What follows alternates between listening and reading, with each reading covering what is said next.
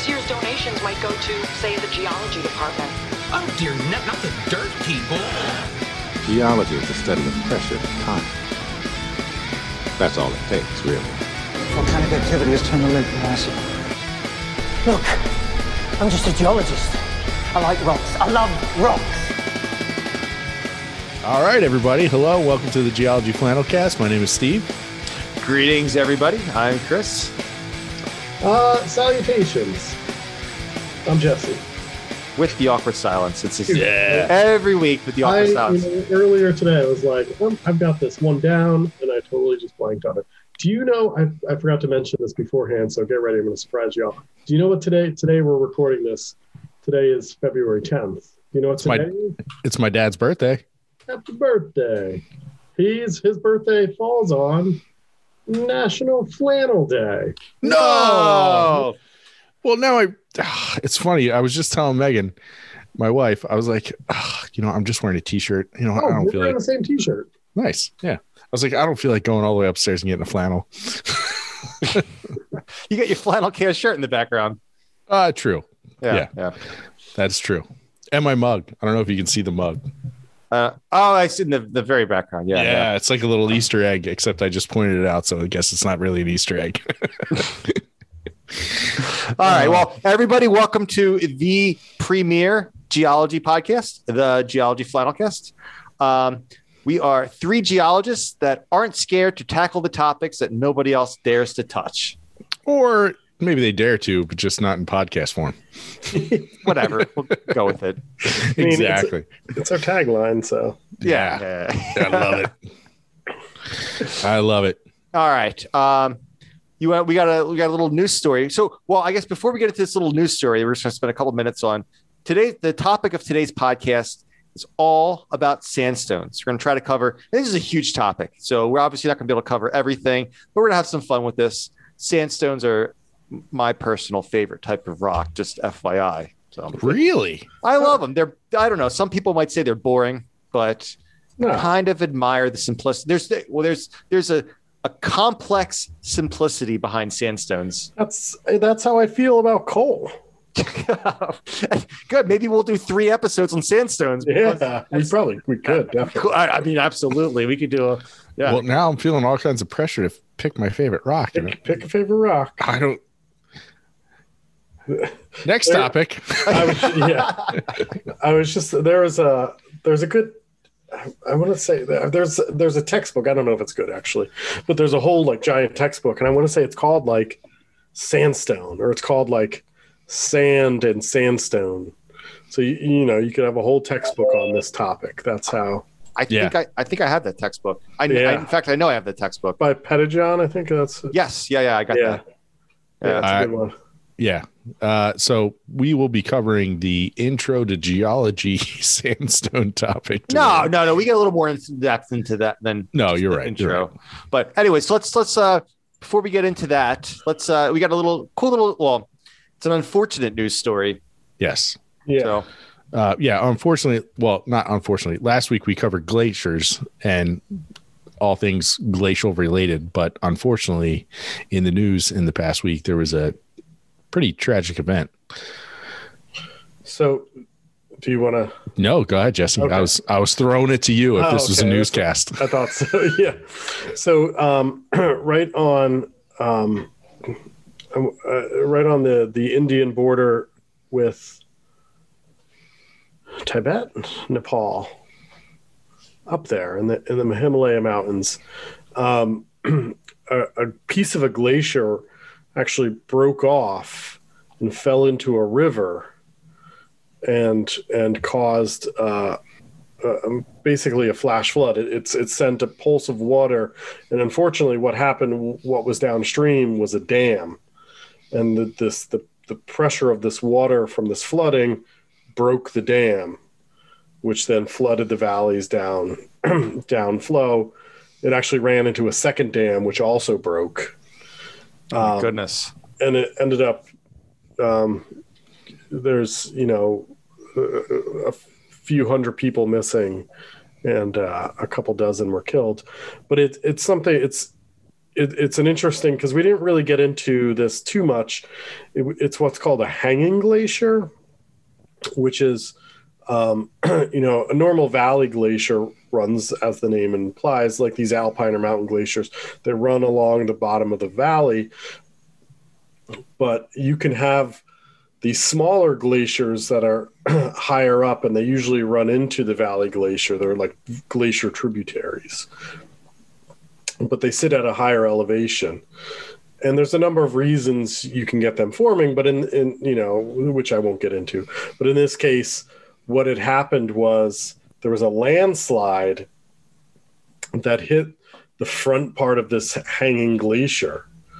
And it was the front part's probably the weakest of the points, because it's where you're starting to get a lot of melt, and especially in this part of the world, a lot of these glaciers are melting and receding. So it's there's some inherent weakness there. So this landslide of rock hit the front end of this glacier, and it caused a massive piece of the glacier to break off. And so now you had this rock and ice mixture that went down slope and into this river.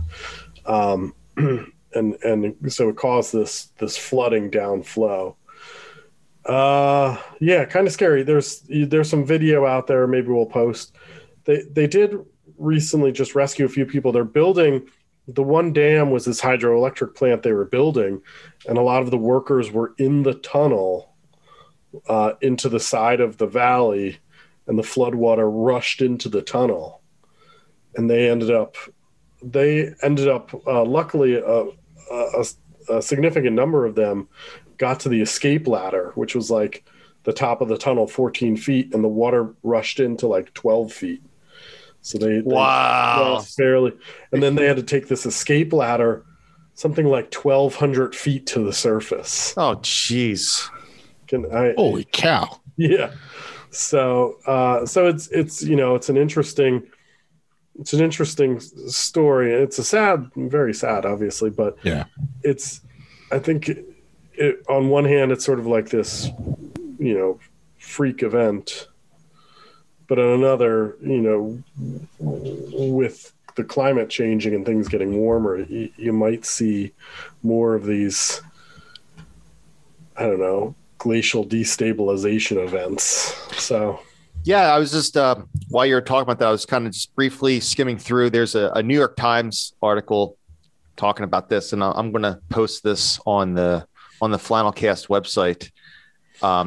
But that was the one thing they were talking about, is that, just as things warm up, these glaciers become more unstable, and this is just, kind of the things that you're going to have to start dealing with more and more.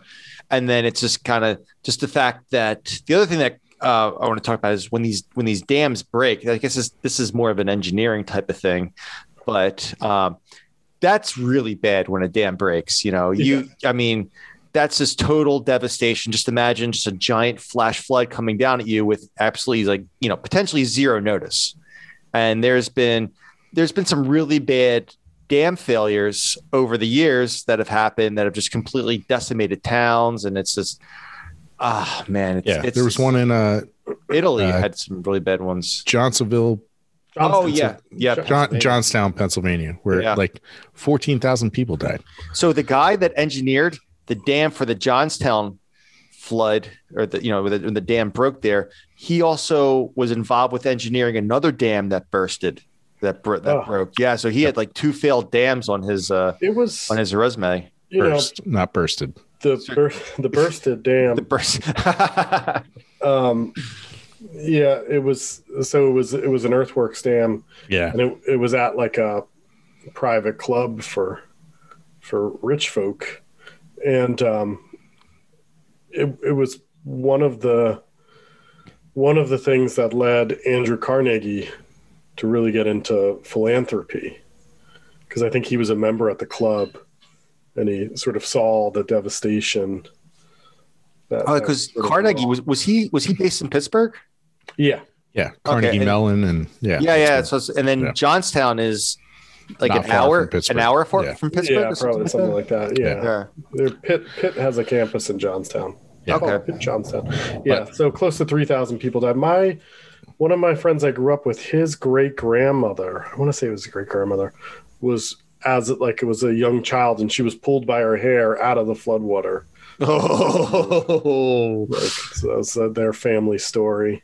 my goodness. Holy shnikes. Yeah. Was it 3,000? I thought it was like something crazy, like 14,000. I could be wrong. Yeah, it was the largest until Galveston, which I think was like 13. Okay. Well, 3,000. Oh, yeah, for Johnstown. But yeah, so we just want to address that, especially since we covered glaciers last week. We didn't want to leave this, our hearts go out to all those people, but yeah, crazy stuff, climate change. Yeah. Am I right? It's, We'll get you. Yeah. So check out the news article that Chris is going to post. Thanks, Chris, on geologyflannelcast.com.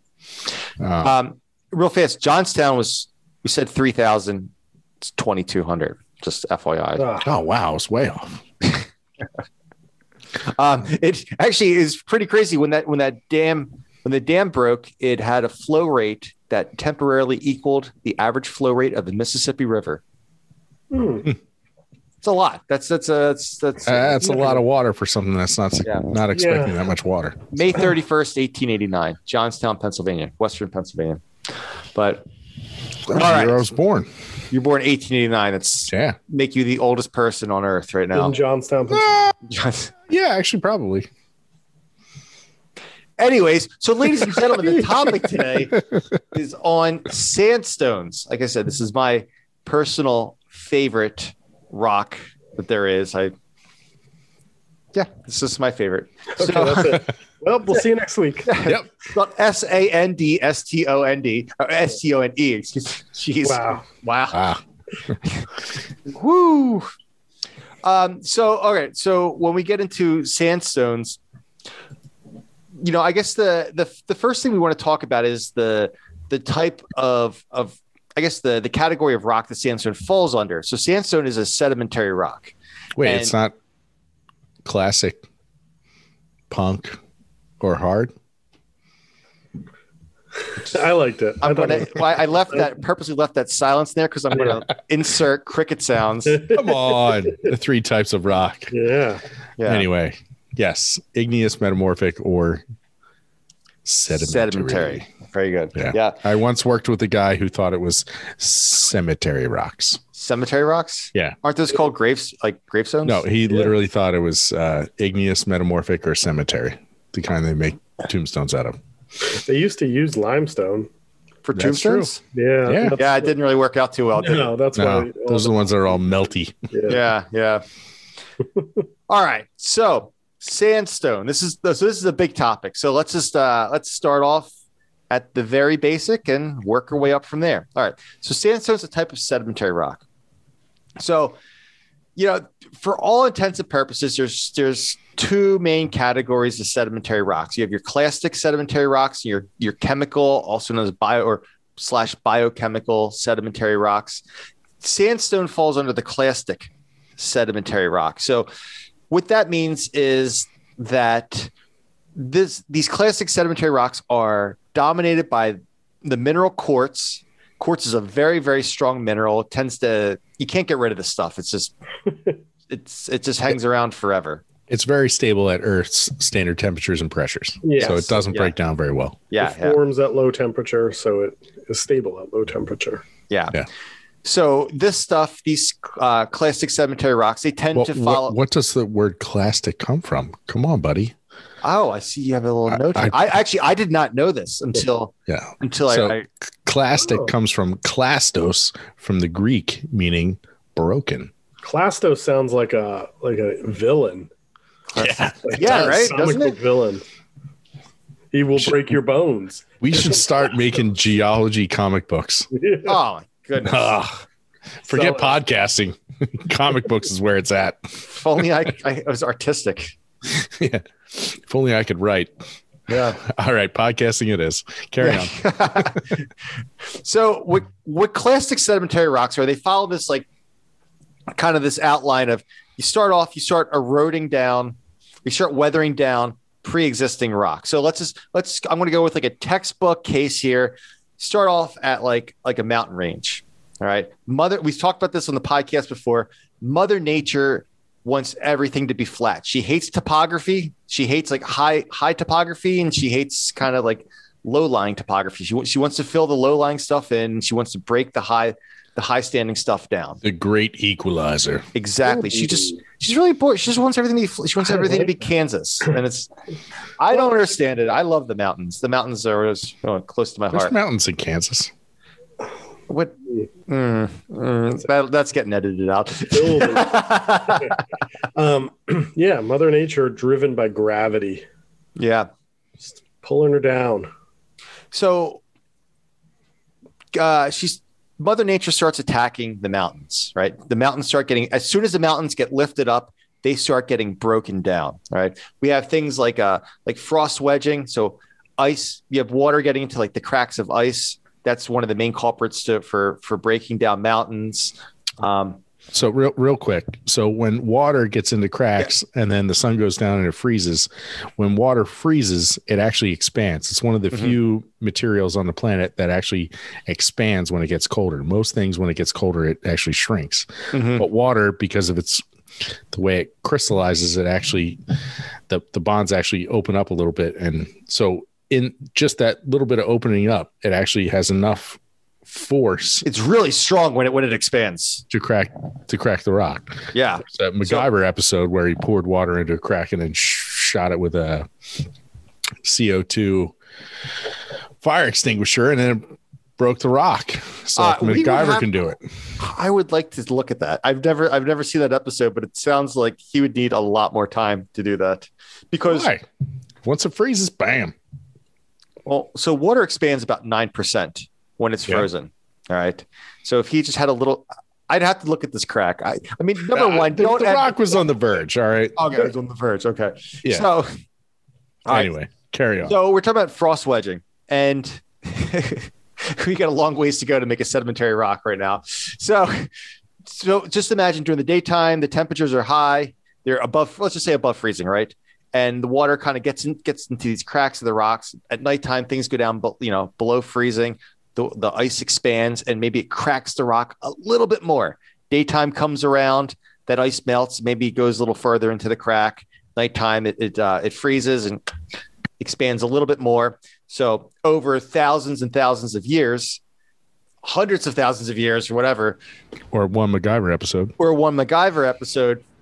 It really starts to have an effect, and it really starts to break down your rocks. And so that's called mechanical weathering, right? And it's type or physical weathering, and it's basically you're making little rocks out of big rocks. The big rocks being the mountains, and little rocks being the sediment that eventually the mountains get broken down into.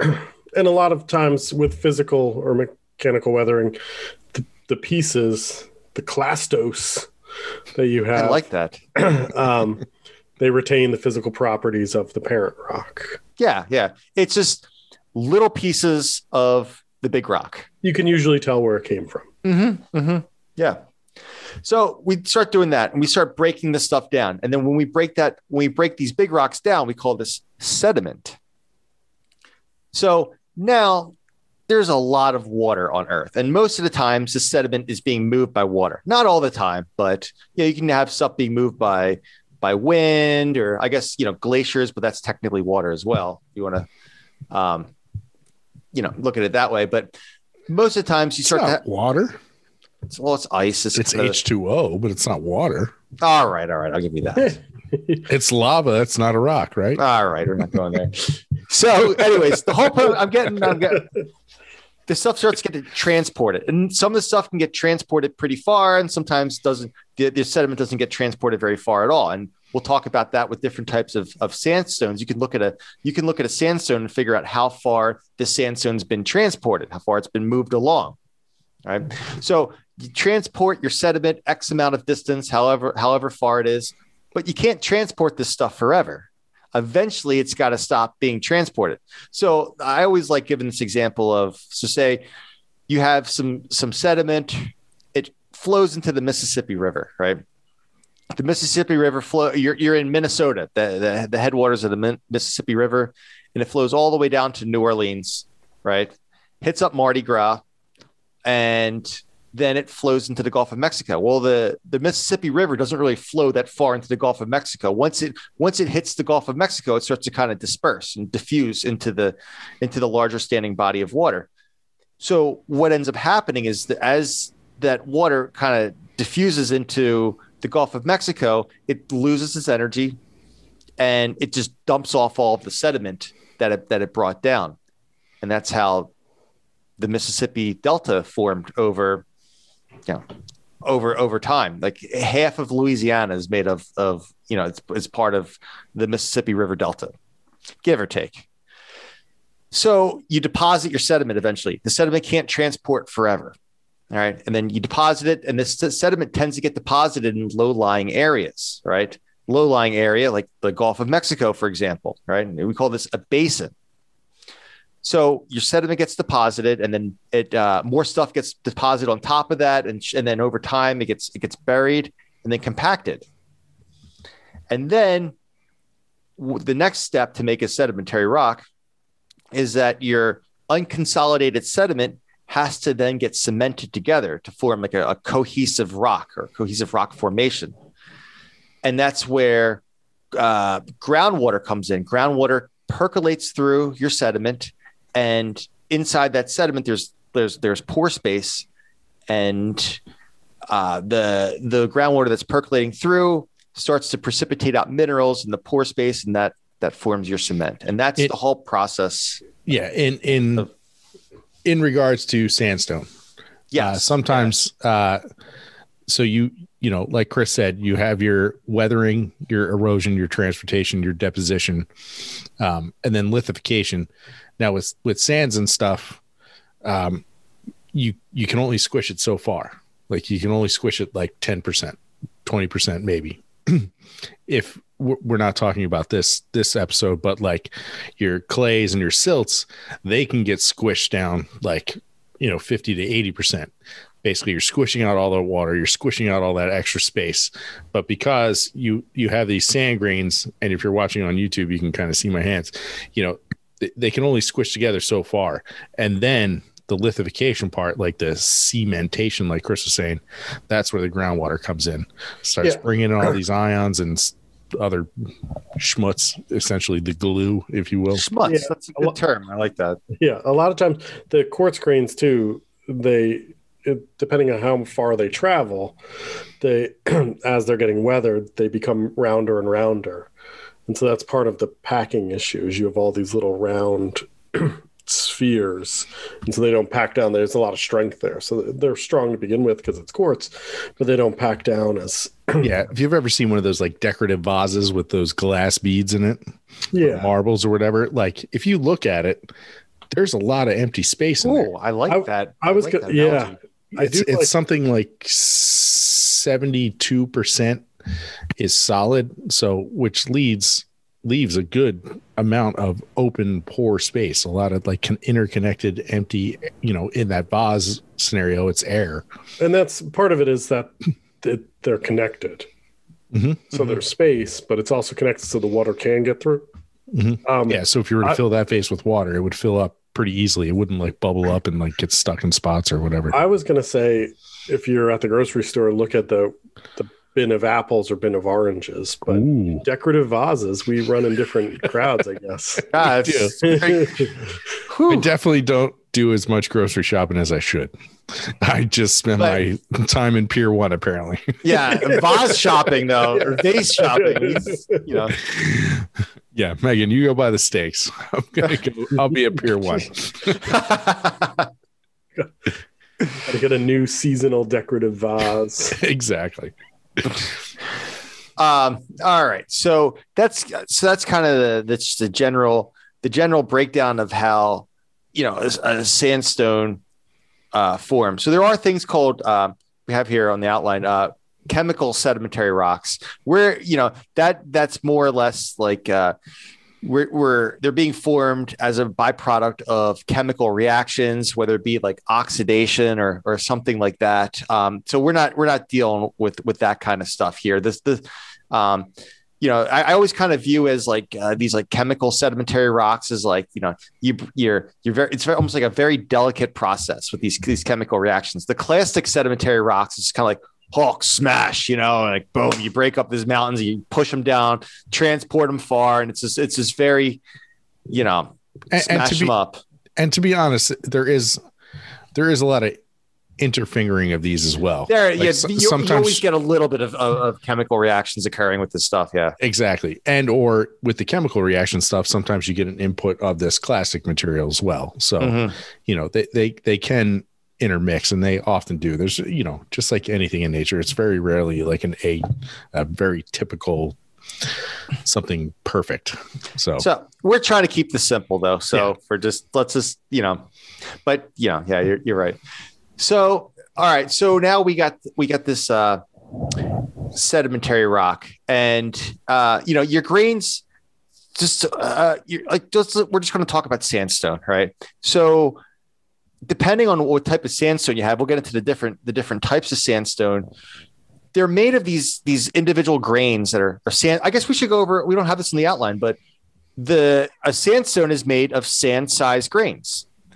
So the definition of sand is a particle of sediment that has a diameter between 2 millimeters and 1/16 of a millimeter. So there's no like special definition for sand in geology. It's all it is just a size category.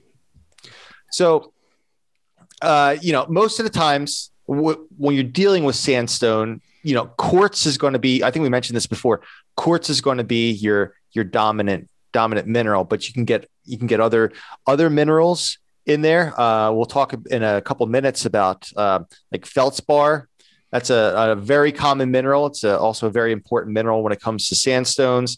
And then sometimes you can also just get these things called lithic fragments, and it's just a chunk of pre-existing rock that's in that sand size category. So those are like kind of like the three heavy hitters when you're dealing with sandstones. Now, when you go from 2 millimeters all the way down to 1/16 of a millimeter, that's a large size range. Yeah. So depending upon that size range, 2 millimeters is like rough sandpaper.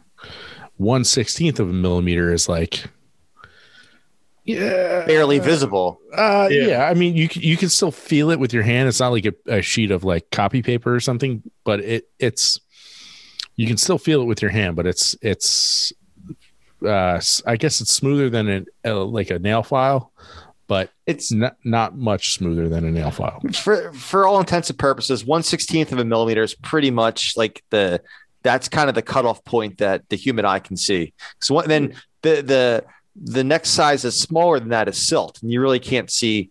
Generally speaking, you can't see the individual silt size grains. It's too fine.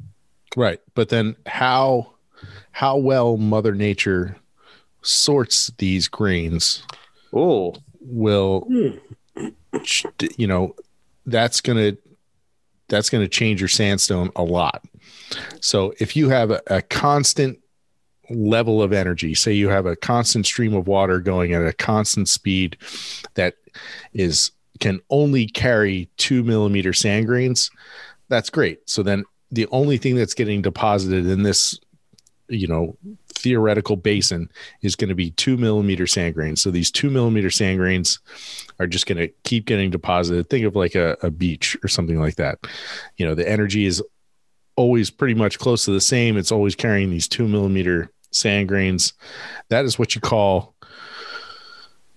well sorted. Now, for those engineers who are listening, we call this poorly graded. All right. And next, just stop it. Just stop it. Are we not catering to the engineers? No, we're not. This is a geology podcast. All right. Don't even plant that seed. All right. Sorry. I've had so many arguments about this, especially early in my geologic career. Like, I would write poorly sorted, and then the engineer would be like, no, this is well sorted. And I'm like, doubting myself because I was new and like, no, these are all the same grain size. I don't understand. It's it's well sorted, like, or, just, and then getting all mixed up in my brain and back and forth and all this stuff. So well sorted means everything is the same size. Poorly sorted means there's a bunch of different sizes. Mm-hmm.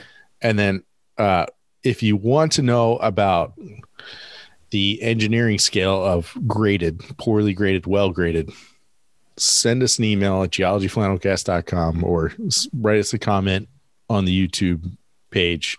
First subscribe, then send us a comment. And then we can, if we get enough comments about this, we can discuss it. But yeah, so depending upon how well Mother Nature sorted your grains depends on basically how much pore space you have. So if you take my super awesome metaphor of our decorative vase, right? If you have all, say, super ball sized marbles in your decorative vase, right? You can imagine there's a lot of empty space in there, correct? Okay. Yeah. And let's say you take that super ball size and you drop it down to marble size. Well, believe it or not, there's pretty close to the same amount of empty pore space in that vase. Now, there's probably a little less, but No, there's more. The smaller the grain size, the more surface area. Yes. I'm sorry, more. Yeah. Which kind of seems counterintuitive. But then if you take those super ball size marbles and you take those marble size marbles and you mix them together and put them in that vase, all of a sudden, all that empty space drops down. See ya. A lot. Yeah. And then if you do that, not just with 2 different grain sizes, but with 3 or 4 or 5 or 6, basically you're taking all that small stuff and you're filling in all that airspace.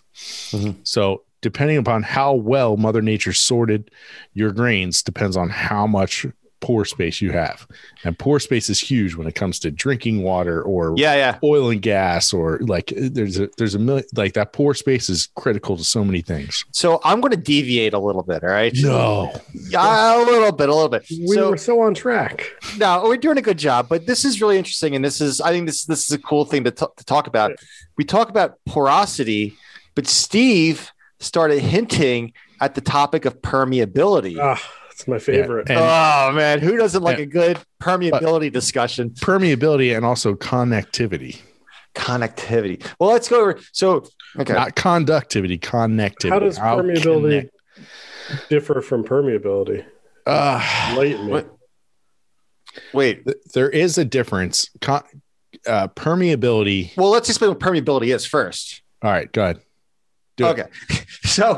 Okay, so continue. Thank you. Okay. So we got all this pore space, and like Steve said, groundwater is super important. That's a huge source of fresh water for people. So, but what groundwater percolates through the sediment, and it's moving through the pore space between sediments, right? So you can actually have a lot of pore space, but not. Well, the permeability means how well does the groundwater flow through your sediment. And you can actually have a lot of pore space, but have poor permeability. Like I think Jesse was kind of hinting at this earlier with shales, right? So shale, this is a different podcast topic, right? We're talking about sandstones today, but I'm going to talking about sandstone, not shale. Sandstone. Talking about sandstones. Talking about sandstones. I think of that Allen Iverson. That's what I was going talking about. Practice. Talking practice. But we're talking about but with shale is made of clay-sized particles, and there is a lot. What's the pure porosity in shales? Like 75%? Yeah, you can get above 50. That's a classic. Intro when you teach like porosity, you're like, all right, I have a sandstone that has 30% porosity, so it's 30% open space, and a shale that has 50% open space. Which one do you want to hold your water? And of course, students are like, oh, the one that has more. I'm like, well, you can't suck it out then. Yeah, it holds more, but you can't get it out. Yeah, well, that's also because of the clays tend to be platy, and it kind of slows down the flow of water. It's really hard to get water to flow through these platy clays, whereas sand, they're spherical. They tend to be Not all tend to be spherical, spherical grains, and it's a little easier for water to flow through. Decorative vase. Decorative vase. There you go. So porosity versus permeability. They don't, just because you have a lot of pore space doesn't mean that the water can easily flow through that pore space. Yeah. All right. So, did you want to talk about connectivity? So basically permeability has more to do with flow through. Connectivity has to do with how well the network of connection is. So you can have a zone of permeability where you can have flow through, but connectivity has to do with the network of connections. So very, very similar. Okay. So yes. So it could be like one pathway versus yes. Got it. Exactly. All right. So let's get back to the sandstones now. I'm looking through this. Where it uses? Are we already down there? Okay. Yes. We're formation still. You're talking about like, do you talk about erosion and so there's these two terms we go back to. Yes, erosion. Yeah, we can get more into erosion. Sorry. Kind of bounce it around a little bit. So we're talking about kind of breaking down these big rocks to make your sand or your sandstone. We have these two terms, and a lot of people, and I'm not gonna lie. Before I went, I started learning about this in school. I thought that weathering and erosion were the same thing, but there's a subtle difference, right? Weathering is just kind of the breaking down of this material, right? Of your rock, right? And erosion, you remove the material and then you transport it and you take it away. So there's a subtle little difference between. And actually, there's like there's a difference between erosion and transport. Right. Yes. Erosion is the removal, and transport is when it starts. So it's like weathering breaks it. Erosion is when it like leaves that parent rock. Mm-hmm. This is into the weeds of some. Yes. Yeah. Because honestly, weathering, erosion, and transport, in intro is kind of just like you break the rock and you move it. Yeah. Weathering is like the process of separating it. Erosion is kind of just moving it away. Weathering could be like the crack. Erosion is it falling away, and then transport is it actually being moved by some other mechanism, fluid or gravity mobilized, or air, or air is a fluid. Stop it. Yep. This isn't a physics comment. That's strike two against the engineers. All right. No, you're right. Fluid. Yes. I thought you meant liquid. I do that a lot. When someone says fluid, I think liquid. Well, a lot of people do. Yeah. I'm teaching hydraulics in my sedimentary class right now, so it's the only reason I know. No, you're right. Because you were correct. I do that all the time where I think, fluid. Yeah, I mean, ice must be water. Yeah, ice is a fluid. Yeah, anything that has fluid flow. So, well, let's move on to this. So, while we're talking about transportation, moving the sediment along, you can get into this this term called maturity or sediment maturity. Hang on, we're still on erosion. Oh, I thought we finished erosion. No, erosion. Yes, erosion. We're talking about the process of separating the rock from the regolith, but process of erosion could be abrasion, right? Other rocks rub against it. Mm-hmm. It could be plucking, in that a grain actually gets plucked out of the matrix. You can get scouring, which is kind of like a digging down, sandblasting-ish thing, and it can be from wind or water, or in the case of chemical sedimentary rocks, dissolution. You can actually dissolve the rock, sinkholes, into its ions, and then it gets transported away and then redeposited somewhere else. So that's kind of, so weathering is like the physical, like just breaking. Erosion, again, abrasion, plucking, scouring, dissolution. Those are just examples. I'm sure there are more, and then once it gets abraded, plucked, scoured, or dissoluted. Ooh, yeah. That's a word. It's very good. Then it has to go somewhere, and to go somewhere, it's Transported? Is that what we're getting at? Oh, Okay. yeah. All right. Yeah. So now we're at transportation.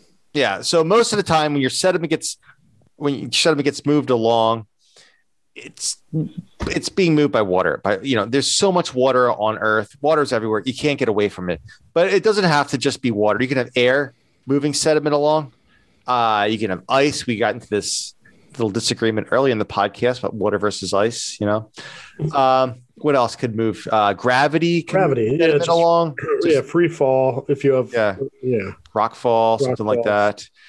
But yeah, so that's gonna just move your sediment along. But so when your sediment's being moved along, we have this thing called sediment maturity, right? And so I know we didn't even really get into the sandstones yet, but there's a huge backstory that we have to tell before we can be like, okay, these are the types of sandstones, and this is what this is. We're trying to paint a picture here. Right? Maturity plays a big role in this, so yes, get ready. So maturity. I don't have much maturity. Yeah, you stole my joke. Sorry. It's something that none of us really have, right? This podcast lacks. I don't know. I am rounded. Steve's got possibly well sorted. He's got multiple decorative vases. There's a lack of. Never mind. Okay, so sediment maturity. So you can think of this as like the degree of working the sediment. All right. So what we're talking about, it's a spectrum. We have two ends of the spectrum: mature sediment and immature sediment. So let's talk about mature sediment first. Mature sediment is we have rounded grains. It's all well sorted. That means all of the grains that are together are all roughly the same size, or pretty close to the same size. And the grain size is sand size, so between 2 millimeters and 1/16 of a millimeter. And so this stuff tends to be quartz. Like, just if you have very mature sediment, it's all rounded, the same size, sand size quartz. And does size matter? It tends to be sand sized, because like if you have something like a conglomerate, which is like next size up, that doesn't tend to be mature. No, that's interesting. We didn't really. I just want to touch on this quick because you keep giving the numbers of 1/16 or whatever, and I don't know what any of that means. None of that. It's all meaningless to me. But we break down within sand, like we said, there was a big range, and I don't know if we mentioned this or not. We break down sand into sub-classification of very fine, medium, and coarse, and very coarse, depending on, so when, a lot of bring that very coarse into here. I know, sorry. DC, you gotta be very coarse. But it's a way, because a lot of times when you're determining grain size, it becomes somewhat of an art form of being able to eyeball it. So, I just want to. It is an art form. It's yeah, and you have grain size charts, these little handheld cards, and I have one in my wallet. Yeah, some of them. I bet you have the transparent one, right? Yeah, I think so. Yeah, and some of the classier ones actually have the grains glued onto the card. Oh, I did. I used to have one of them, but it doesn't fit in your wallet. The transparent ones are nice. I'm probably going to call myself out on this. It's in my field book. Oh. But I just want to mention that. So when we think about grain size, we talk about fine sand or medium sand or coarse sand. And, like Chris said, the degree of working, you think about like anything you've ever broken in your life. I'll be here all night. Lots of things. Yeah. You shatter something, like you shatter glass, and it's all sharp edges and jagged and ouchy, right? And ouchy. But then if you've ever seen, come on, it's a technical term. But then you've seen things like sea glass that they sell also at Pier 1 for your decorative vases. It's all well-rounded. Like, sponsored by Pier 1 right now? Is that should be. Well, are they still in business? Actually, that's a good point. But you know who is in business? The formatting formula. Ah, there we go. That's right.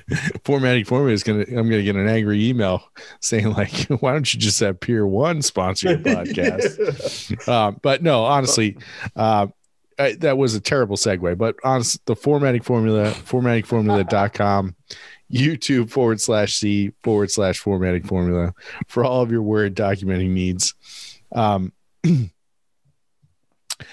They just posted some new videos this week on YouTube. I'm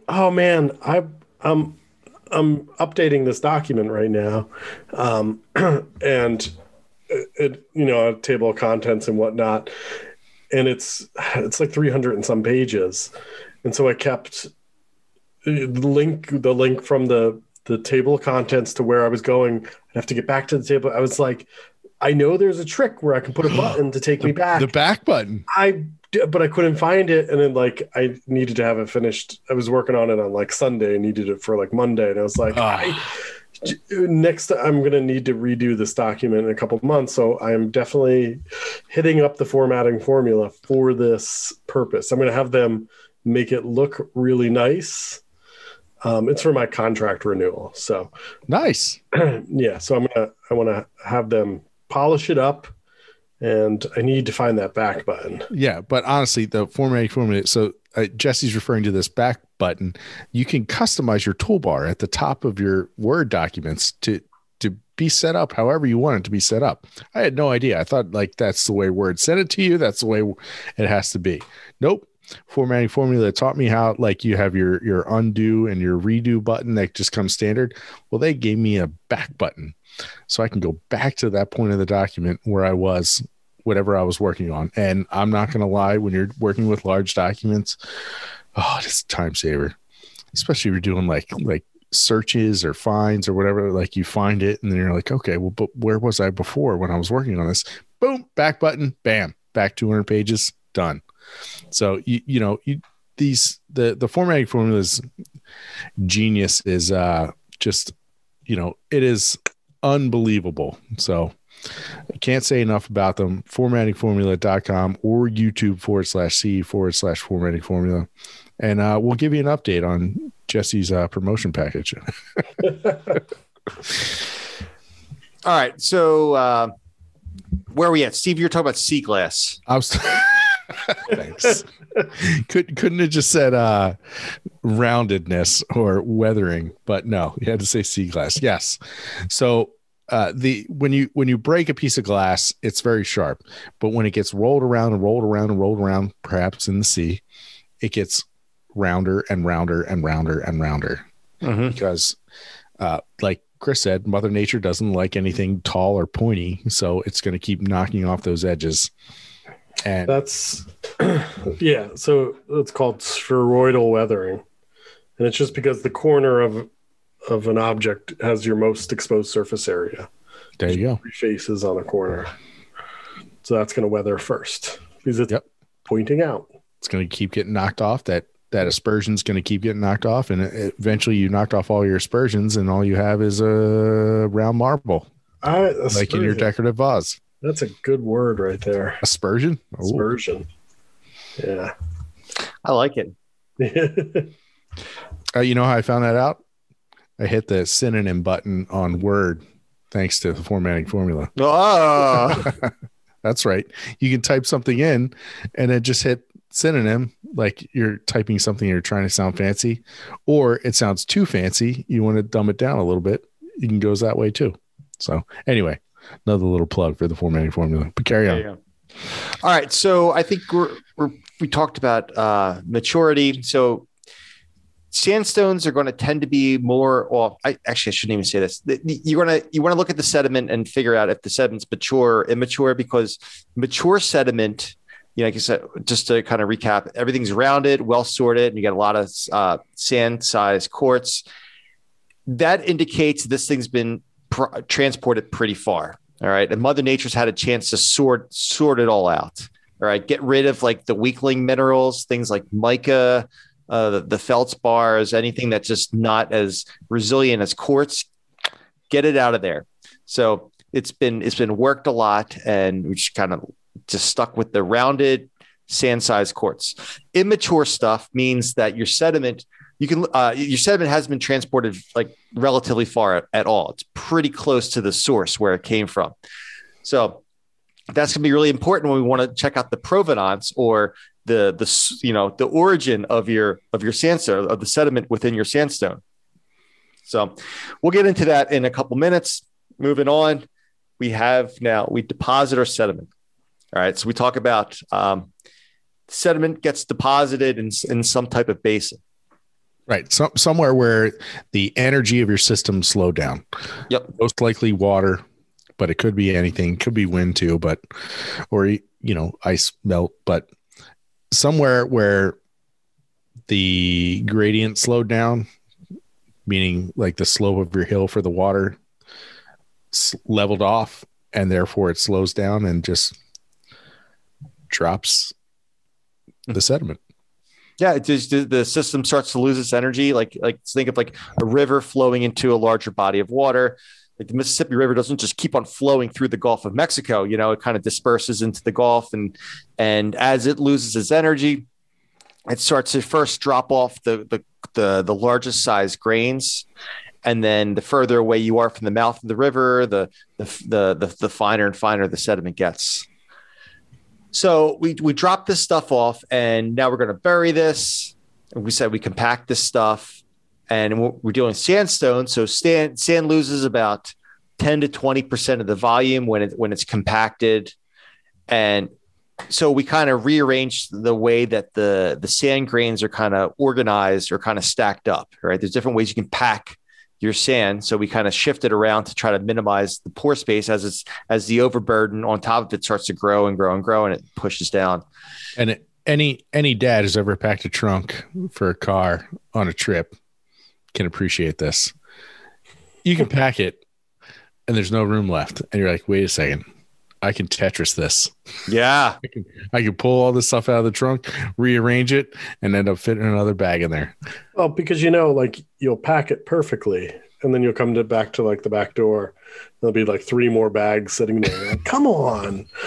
Yes. Where did this come from? Perfectly. Exactly. But, by just based on weight and the burial, Mother Nature kind of does this for you, just squishes it in there as best it can. Yeah. So 10 to 20, that's not bad. It's significant. I don't know if we mentioned this during the coal episode, but coal is essentially 100 to 1. So 100 feet anthracite. Yeah. So 99% compaction. Yeah. So versus now we're talking for sand, it's 10. So sorry for bringing up coal again. The new space. This is 5 weeks in a row now. This is just we gotta get rid of this coal thing, man. Jesse's on his way to his dream of a coal podcast. So, all right. So we compact this stuff, and the other thing too is we want to heat the temperature up. We want to heat this up. We want to kick the temperature up a little bit, right? And the reason that this happens is because now this is where your chemistry does start to kick in a little bit. Now we've so far been like anti-chemistry until this part, until the cementation part. We're actually cementing the grains together. We want warmer temperatures because we want chemical reactions to start precipitating these minerals out that start to fill up the pore space. So usually it's about 200 C or so is what you're looking at. Is that temperature coming just from depth? Yeah, geothermal. Yeah. So that's just from it. Just we're burying the stuff, we're shoving it underground, and the deeper you go underground, the warmer it gets. It's called the geothermal gradient. So we need that. We need that heat to be the catalyst for these chemical reactions to start occurring, to start precipitating out the cement that's going to glue these grains together. So the most common cements that we get with sandstones are quartz, calcite, and so iron oxide, and then sometimes clay as well. Clay is a little different. That's kind of involves. What's your favorite? I mean, I'm just straight up quartz guy. I was gonna say quartz on quartz. I like quartz on quartz. I'm a real big, quartz ironite fan. We'll get into that later. Don't worry. A pretty close second to me would be iron oxide, I think. The iron oxide, yeah. Ironstone. All right, so now we have that. we should probably. I'm going to skip down to the types of sandstones. Yeah, it's time. It's time. Yeah. I think we. Everyone's ready for it. Yeah, Everyone's waiting on the edge of their seat. All right. So we got these. First, I want to talk about these common terms. These so-called pedestrian terms of sandstone. All right. Yeah. So there's three types of these common terms of sandstone. Sandstone itself is a category of rock. All right. It's not a specific type of rock. So you can break this up into quartz sandstone, arkose, and greywacke. So quartz sandstone, this is the simplest one. We'll start off with this one. This is exactly as it sounds. It's like all quartz, like 95+% quartz. Quartz is by far the dominant mineral. This is we'd say this is like a very mature sandstone. Then the next type of sandstone for the common terms, you have arkose.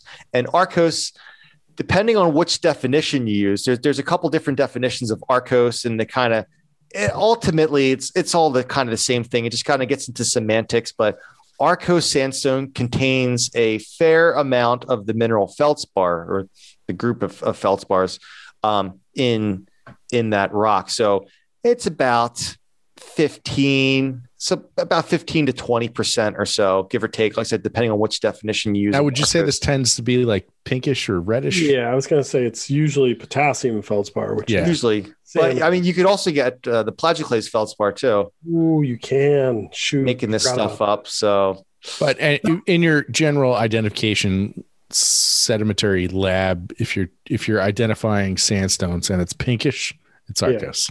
But you can't say that. So here's the deal, because there's a lot of red quartz sandstones as well. Go out to Utah, go out to Nevada. You see these red sandstones everywhere. I think that tends to. That would just be mean to put that in a general geology lab.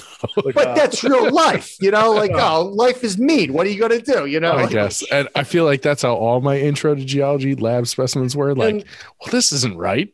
Oh, it's magnetite. Well, this one doesn't really stick to a magnet, but it is. Yeah. Just trust us. Yeah, exactly. With these terms, it's the sediment. The cement doesn't matter, right? Yeah. Yeah. Yeah. Okay. I just want to make that clear. And then you have a type of sandstone called greywacke.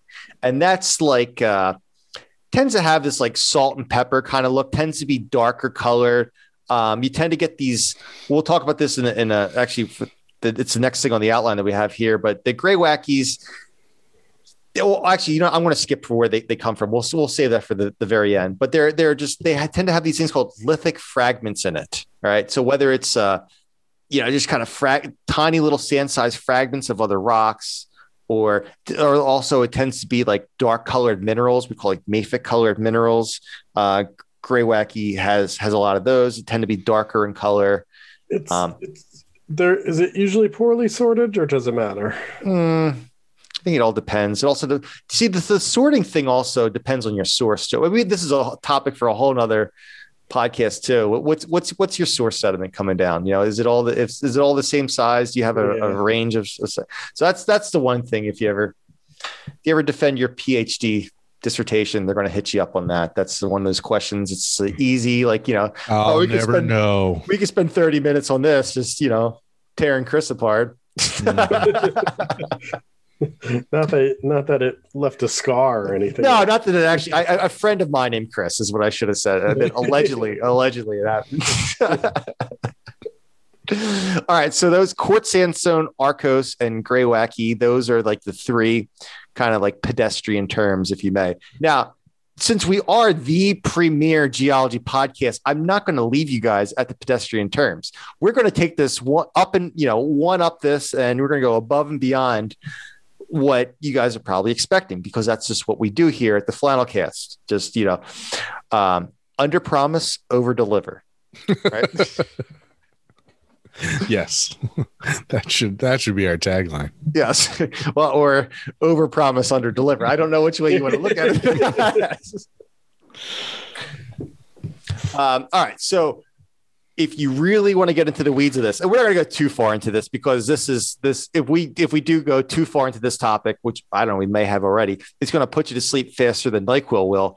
But just to kind of breeze over this, we actually have these. So those three terms, those three types of sandstones we talked about, are not the actual technical terms. If you really want to get into the nitty gritty, now these terms are going to talk about, like, once again, there's like a bunch of different definitions. It all depends on whose definition you're looking at. These are, I prefer to use this thing with, but it's called the dot classification.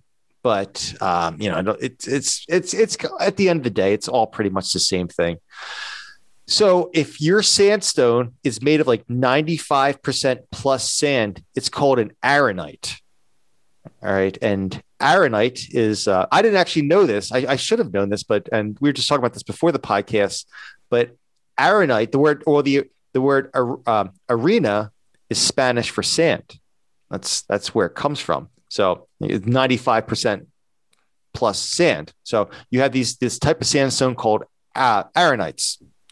And then if you're about from 95 to about 50% sand, it's called a wacky.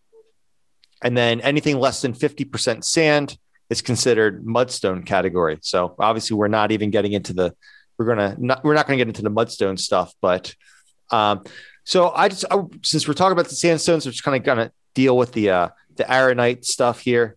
So a quartz arenite is what you should call a quartz sandstone from like more of the common term that we've used. Yes.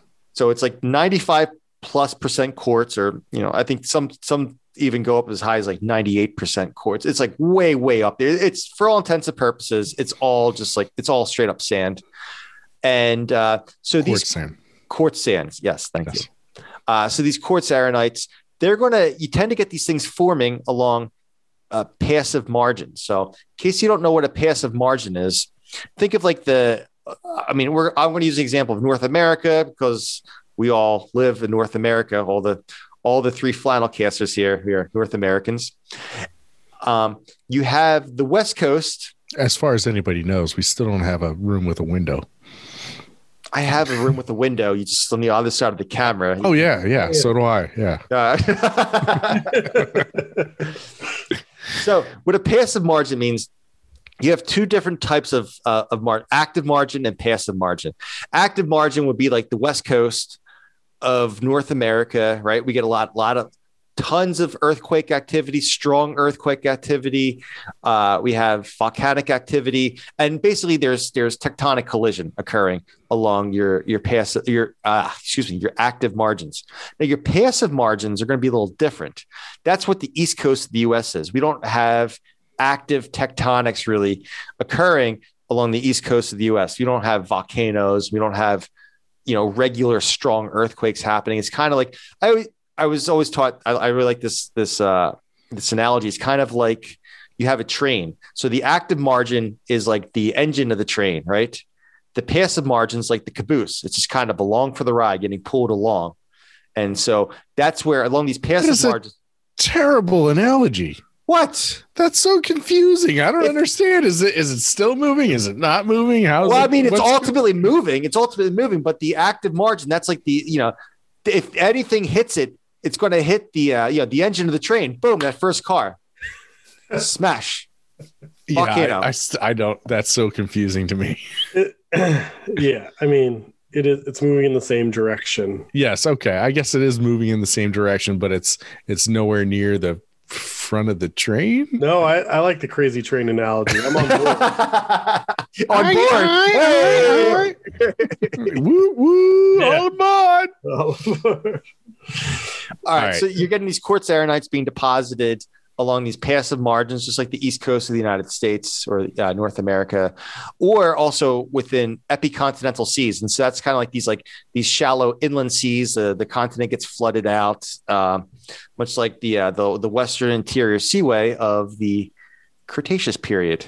What was that? What was, Jesse? You knew someone that called it the finest seaway of its day, or the grandest seaway of its day. The grandest seaway of its day. Yeah, so inside joke. Essentially, from Louisiana all the way up almost to like South Dakota. No, even above. I mean, it connected the Gulf of Mexico to the Arctic Ocean. Hudson. There was a Hudson Bay arm to it. Yeah. So there's your quartz arenite. It's all just like quartz size sand, and then I guess the Arco sandstone, the technical term you should actually use is feldspathic arenite, or you could even use the wacky term if there's a little more fine grained stuff in there. So when you start to see these feldspathic arenites or feldspathic wacky, depending on how much, like I said, the sand content, you're dealing with something that's close to a granitic source. Think of like an alluvial fan. So an alluvial fan, you tend to see these in arid environments. There's a classic alluvial fan. Any intro to geology textbook will show the alluvial fans in Death Valley. Death Valley in California it's the hottest place on earth. And it's also very, very, very dry. And I think what was last year, Death Valley hit the record for the hottest spot on earth, right? No, hottest. I think somewhere in Saudi Arabia but it's the hottest in North America. You might be right. I could have sworn we did a podcast episode about the other year. It hit the world record for the. I had a Post-it note on my desk for a long time that literally said, "Why is Death Valley hot?" It's because it's so dry, right? Well, yeah, it's like the topography. Yeah, it's like its location. I got 134 degrees in Death Valley. The hottest temperature ever recorded, 1913. Don't trust that. 1913. All right. Anyways, I think we're getting into semantics. Let's just leave it as Death Valley is really, really hot. All right. Anyway, there's alluvial fans there because. And so alluvial fans is just on the rare occasion when it does rain, it brings the sediment down it's very steep terrain in the mountains around there. It brings the sediment down the mountains, gravity driven, right? Water driven as well. And then once it kind of hits these like the flat lying areas adjacent to the mountains, it kind of makes this fan of sediment coming off of the mountains. So that's kind of a alluvial fan in a nutshell. So you get a lot of feldspar because there's a lot of feldspar. You get feldspar in granite. So that means you're very, very, very close to a granite source. And then finally, the third type we're dealing with are lithic arenites. So instead of saying gray wacky, you should probably say a lithic arenite or a lithic wacky. And those tend to form nearby as well. They're not transported very far. They're formed nearby volcanic arcs. So think like the Japanese islands, the Aleutian Islands. They're basically the fill-all. It's not feldspar and it's not quartz. It's other. Yeah. Basalts are basically, other. Yeah, right, exactly. So I think that wraps it up for sandstones. Anything else that we... if you want to learn more about sandstones or if you want to talk to us behind the scenes, you could always become a Patreon member, support the podcast. Yeah, we have some fun hangouts before and after the podcast episodes. We have some extra content we throw up on the Patreon page. We talk about some additional like news stories, just kind of additional topics, fun topics to talk about. We could do a little more rant and raving. It's a little more. Sometimes we do a little more debating. We do a lot at each other, more or less yelling at each other and just no. We do battle have royale, fun news stories and fun topics and stuff. But sometimes, sometimes we just have to talk about how Chris is wrong. So sometimes we just have to talk about how Steve is mostly always wrong, and just happens. Just happens. It's all the mountains in Kansas can't hold me down. Really quickly looked up temperature. We should do an episode on temperature. It depends on how you measure things. And there's all these with a thermometer? Well, so I'm anti-thermometer. There's all these places that claim the hottest. Yeah, so Furnace Creek in Death Valley in 1911, but a place in Libya just like 9 years later measured 136. But and it depends on where you measure it. In Arizona, there was this group that measured it 4 inches off the soil surface, and they were getting like 160 degrees. And 4 feet, they were getting 108 degrees. So the warmest ever, the hottest ever measured using satellite data was the Lut Desert, which measured temperatures of 159.3 degrees. See ya. Goodbye. No. Yep, interest. That's not human. Yeah. No, I was at the Hoover Dam, and it was 117 degrees. Ooh. Ugh, I can't. That was hot. I mean, I'm barely surviving here in Atlanta in the summertime. Hot Atlanta. And nobody actually says that on here. To the Hoover Dam's credit, it was dry. But the dry heat, 117 degrees of dry heat. Just stick your head in an oven. It's great. All right. It is. That's the thing. It's like being inside a dry sauna. It's hot, but it's kind of bearable for a little while. And then you realize like your skin's turning red because you're slowly cooking, but it's not like that gross, like 95 and humid, like you have in Philly. Like, you just want to fall over and lay on the ground. Yeah. Yeah. So I don't know if I'm probably not saying lut right. It might be loot or something, but in whatever it is called in Persian, because it's in Iran, it means emptiness plain. Yeah, Yeah. Everyone gets cooked. Yeah. We're all gonna die. Sounds like a great spot. Oh, I'm lost in the emptiness plain. This is great. I find myself. We're all gonna die. Flat spot was already taken. Yeah. right next to Black Hole Alley. Yeah. Anyway, so yeah, please become a Patreon member if you like the podcast. Please send us an email with suggestions at geologyflannelcast.com. Check us out on Twitter at geoflannelcast. Facebook, I'm trying to get better at that with Geology Flannelcast at Facebook. What else? Instagram. We have an Instagram. So also, if you're, it's like how you just pause. I thought you made a face like you were going to start talking, so I paused. Sorry. It just, the look on your face is just like you're just like you got stuck in a loop and like you had to press Control Delete to get out of this. Nice. So yes, thank you, Maddie. One Instagram post for 5 years. Yes. I put a post up yesterday. I got a picture to we got to throw up there. Anyways, sounds like we have some Patreon volunteers that run our Instagram. I'm here. So also, if you're interested in helping out the podcast, maybe you don't want to do a subscription per month, check out the merch we sell. You can get some stickers. You can you get some lovely Geology Flannelcast coffee mugs here, as you can see. It will Perhaps make a t-shirt that we got t-shirts like the ones behind me.